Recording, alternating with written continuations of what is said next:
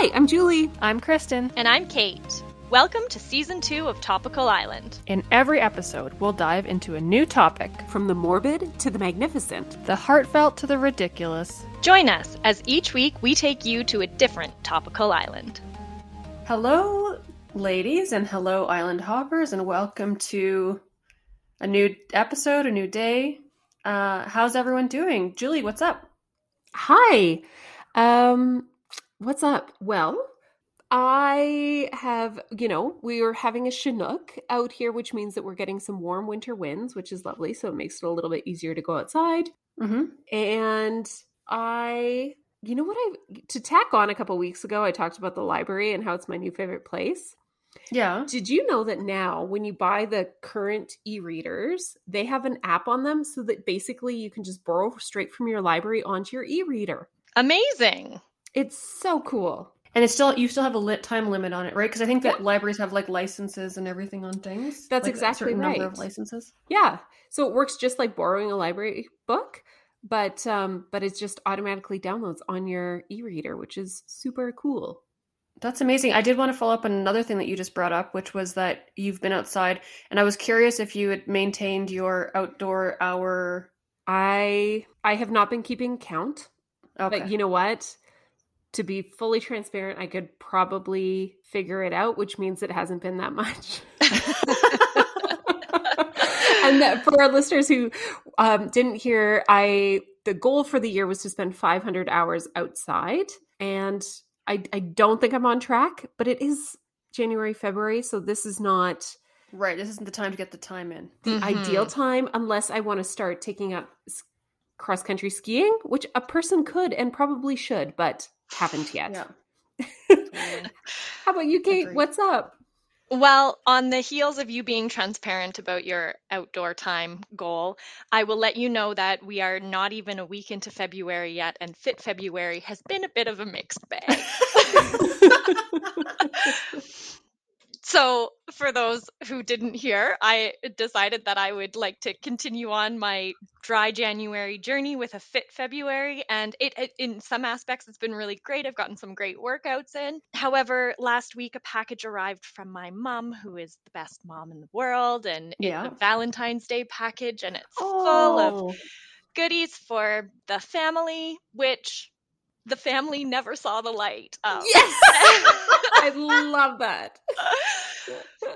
And it was, she sent some cute Valentine's Day clothing and stuff like that for my daughter and some gift cards and then for each of us, of which there are 3, she sent a novelty, very large Reese's peanut butter cup chocolate bar. Comes in a nice little 2 from, all 3 are gone, and my husband and my daughter didn't even know they existed. So that's where we're at. But I'm gonna go for it. Like Julie was saying, it's a Chinook, so I'm gonna go for get a nice long run in this afternoon, and back on track. Hey, that's awesome. That's yes, and yes. I hope your husband's not a listener. Let's put it that way. What about you, Kristen? Do you have any confessions you'd like to make? Do you know what's so funny is that I do. Yes! That was what I was actually, I literally had planned to do a confession. I was going to be like, now I'm going to tell you more about my failed New Year's goals. So I signed up. I think I just signed up for too many things in January. Now, I didn't do it with the intention of like doing anything in particular. I just thought they all sounded cool. So in addition to me wanting to do the yoga with Adriene, 30 days, I also signed up for the Self magazine, like 30-day challenge or whatever. And so I was getting emails every day from Self, which I love. I follow them on Instagram. I like the magazine because it's like about fitness, but also health. Like it's a pretty holistic kind of, they provide a lot of great information, but I kind of follow them because there's this couple, they're called Justin and Taylor, and they have developed this fitness program called Lit Fitness. Oh, okay. Yeah, it's amazing. And so they actually get featured a lot in like Pop Sugar. I don't know if you've ever seen that, but they partnered with Self Magazine for this challenge. And so they weren't every day, but they were every few days. And so they have these 30-minute workouts. They're on Instagram and they're awesome. And so their whole thing is they both like had suffered injuries at a certain point. And basically kind of like, I feel like it's perfect for me because it gets your heart rate up like amazingly, but it's really easy on your joints. And then on the most recent workout that I saw, the girl is actually from Edmonton. So I was like, well, that's weird because they're in like LA. They have this whole studio now, everything like that. But yeah, she's from Edmonton. So if anyone, I'm sure there's people out there who, you know, are always looking for ones that are like where you still get a really good workout, but it's easy on your joints. I would suggest checking them out. Cool. Nice. I will. That sounds really neat. Now, what exactly is your confession? Yeah. Oh, my confession is I also signed up for that Self Magazine 30-day challenge, and I think I did like only their workouts, and I just didn't follow it either. Oh, okay. Well, so that was my other January challenge that I modified Yeah. to fit your life. There you go. But like very much so. I think I did 2 of their workouts and I continue to, but like I didn't follow it. I'm sorry, Self Magazine, if you're listening. Which I'm sure you are. Anyways, although I'm still proud of all of us, I think we're all still doing a great job. And Julie, where are you taking us today? So I'm going to take you into the forest today. Ooh. Yes. No, I'm sure you two have noticed, and I'd love to hear any anecdotes you have, that there's sort of this resurgence in some old-timey hobbies and, you know, I hear more about people making their own sauerkraut or foraging for mushrooms or doing some like old school activities are kind of hip. Oh God, I'm clearly hip if I'm saying hip. People ride those silly old bicycles. Like there's just sort of this movement happening. God. Yeah, sure. I hear you. I'm picking up what you're putting down. Is this what I'm saying making sense? Yes. I know that like I work with some people who spend an exorbitant amount of money at the farmer's market on bone broth. And I just want to tell everyone, you can make your own bone broth. If you have a bone, it's the easiest thing in the world. Don't spend $20 on a pouch of bone broth. That's just my PSA for the day. But I do see that. And so one of the things that is taking off is people are starting to forage again, and specifically looking at mushrooms. Now, right off the hop, I've been doing that. You have been doing that? Yeah. Oh, you did do that. That's right, in PEI. Yeah. Oh, I was foraging for chanterelle mushrooms and learning about what to look for in them, and because I think growing up, especially in the city, you're just told like stay away from mushrooms. Away from a mushroom. And there's really good reasons for that, right? Like there's a really good reason that we're told if you don't know what you're looking for, don't do it. Right. You know, similar to berries in many ways. And it, you know, anecdotally, I think it's so funny because to me, I have spent my whole life picking blueberries. I know exactly what to look for. I trust myself implicitly. If I see a blueberry, I will pick it and eat it. And I've taught my daughter a little bit of that as well. But my husband does not like that because he doesn't know how to identify those things on his own because he didn't grow up with it.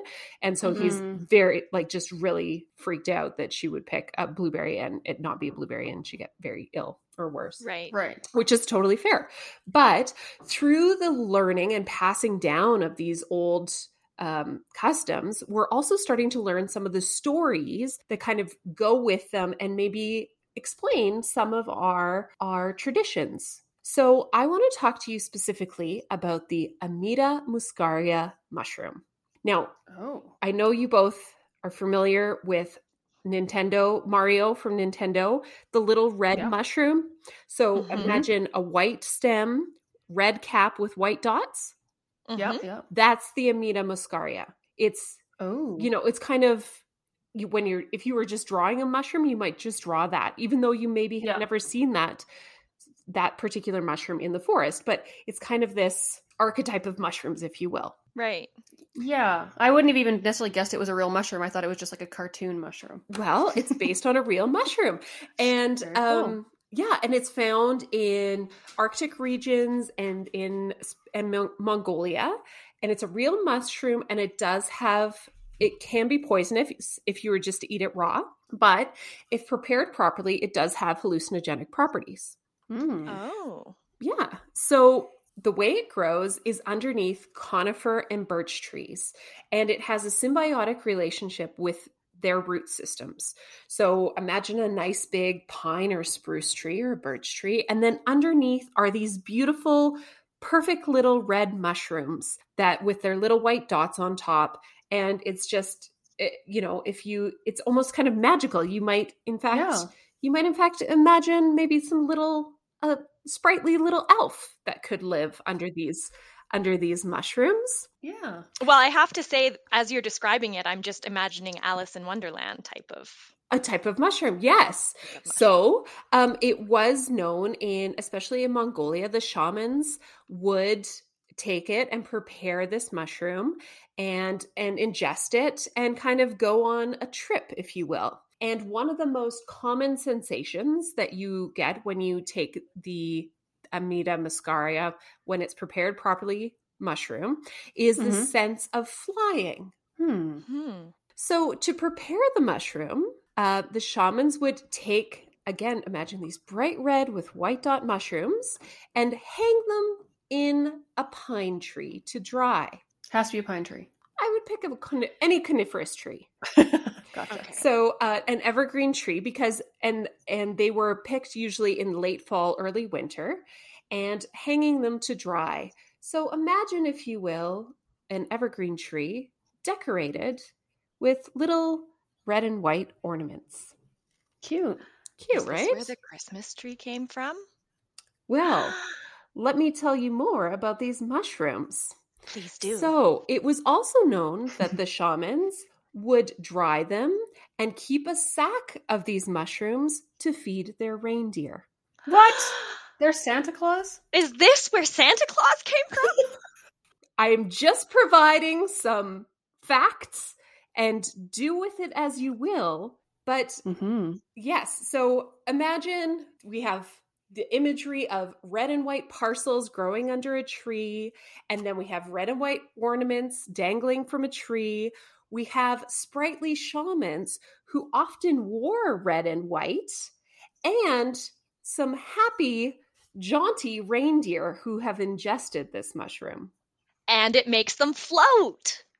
It makes them fly. That sensation of the most common hallucinogenic sensation with these mushrooms is that they could fly. So fascinating. So sorry, what time period are we talking about? We're talking hundreds of years ago.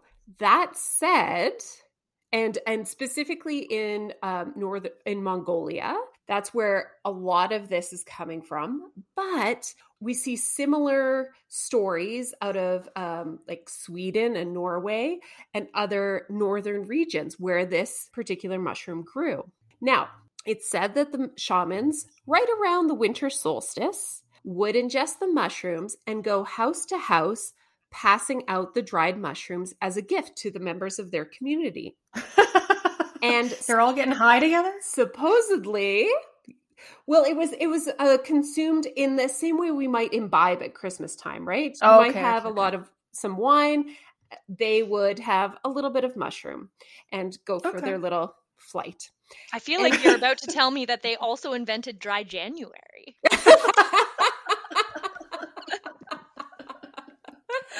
So, supposedly, because of the high snow drifts, it was very common that a shaman would actually have to drop the mushrooms down through a window to get into people's homes.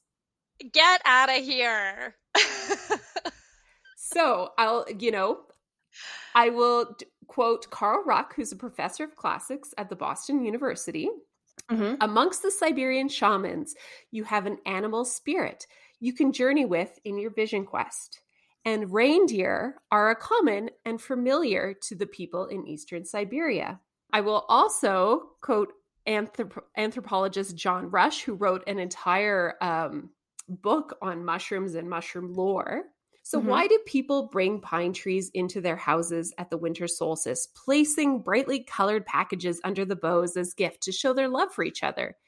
Is it because underneath the pine bough is the exact location where you would find the very sacred Amanita muscaria mushroom in the wild? He says it's more than a coincidence. And as the story goes, up until a few hundred years ago, these practicing shamans or priests connected to the older traditions would collect the Amanita muscaria, he calls it the holy mushroom, dry them in trees, and give them as gifts on the winter solstice. Because snow is usually blocking doors, there was an opening in the roof through which people entered and exit, thus the chimney story. I have the biggest smile on my face, and I'm not sure why. I love this so much. Well, and as I started to think about it, and I have some great images that we'll post on our Instagram feed. Picture those little mushrooms, and there's a little elf with a white beard, and he's kind of like jauntily hanging out under the mushrooms. Like, there's a lot of imagery that I had never kind of thought, oh, well, maybe there's some relation to Santa Claus or Christmas. I mean, this was just some other traditions that were happening around that winter solstice. And I think I'm gonna put it out there. I think it's definitely a possibility that a lot of this was incorporated, mixed in with, we're all familiar with Saint Nicholas, and it was we've kind of got this hybrid now of who Santa is and what that represents. And I think some of it could be all tied back to this little red mushroom. Yeah. So cool. Did this research come, like, when you're talking about these gentlemen who are having these quotes about it, were they did it begin with searching for the origins of Santa, or was it they were researching these ancient shamans? Or so with the anthropologist John Rush, his primary interest is in mushrooms in general, and just sort of as I mentioned, because there's a resurgence in interest in some of these older traditions lately, and there has also been a lot more medicinal use of, things like magic mushrooms, or now that they've kind of are able to discern because modern science needed to know exactly what the chemicals were. And we couldn't just trust the traditions of the past. But I think as that information is becoming more, we're getting more used to the idea in our Western culture of maybe ingesting some of this for medicinal uses. That research lent itself to kind of finding some of these old stories, because they're, kind of mythology or folklore. And then it was kind of like, well, gosh, doesn't that just sound like Santa Claus and his flying reindeer? Yeah. And so maybe Coca-Cola didn't invent Santa Claus? Maybe Coca-Cola didn't invent Santa Claus. And I also thought it was really interesting, unrelated to the articles that either of these gentlemen were quoted in, is that in Germany, they call it the lucky mushroom.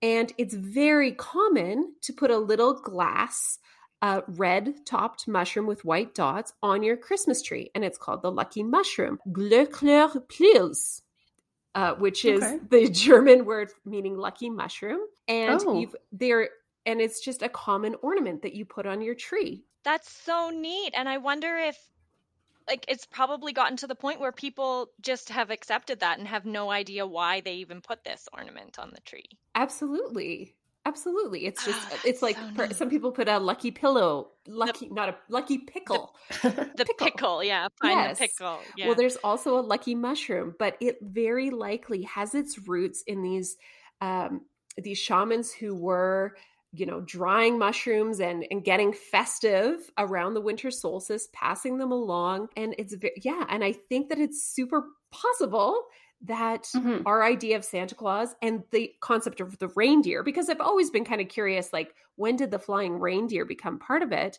One of the first kind of tales that I've heard that involved reindeer, because reindeers are known to ingest these mushrooms. Still in modern times, they might seek them out themselves, and they do kind of get kind of prancy, if you will, once they ingest them. Do any of these practices exist to any degree now? So not really. That said, there is practices now of taking the mushrooms, drying them out, heating them to the appropriate level for ingestion to induce like some hallucination, or they're Flying. kind of like people take magic mushrooms for whatever reason. Right. I don't know that we're seeing it in medicine. Like you might see it in more homeopathic medicinal use, but I would say that it's a bit on the fringe. No, it's not common now for people to deliver them to their whole community around the winter solstice. Through the chimney. But the stories continue. Yeah. So an alternate history to Santa and his reindeer. So interesting. I buy it. And now I buy it too. And now I'm going through the reindeers' names thinking maybe those were the personalities that came out once they had eaten these mushrooms. Maybe. Kind of like how Snow White, Prancer, each of those dwarves Vixen. was... Yeah. Blitzen.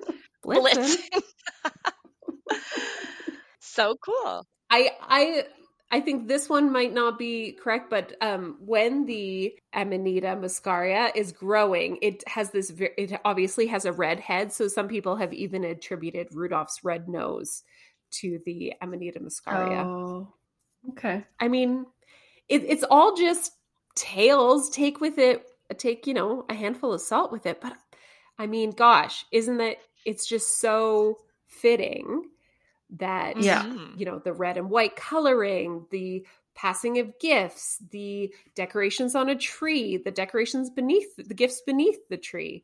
I thought it was just all the flying and the reindeer and the association to reindeer.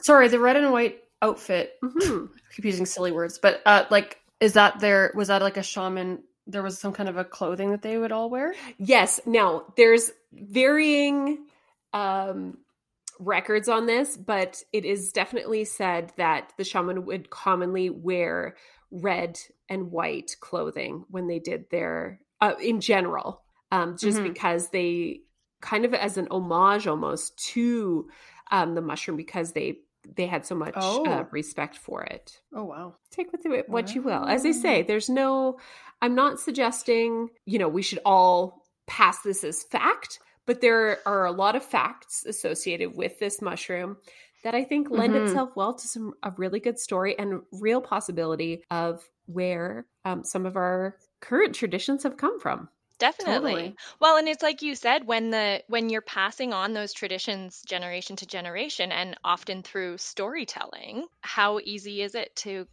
kind of blend and mesh and come up with what we now have today? Yeah, exactly. Through a multitude of origins. Yeah, exactly. Very cool. Well, Julie, that's good. I mean, I was just thinking as you were saying that at the end, that's good, Julie, party fodder. I was thinking the same thing.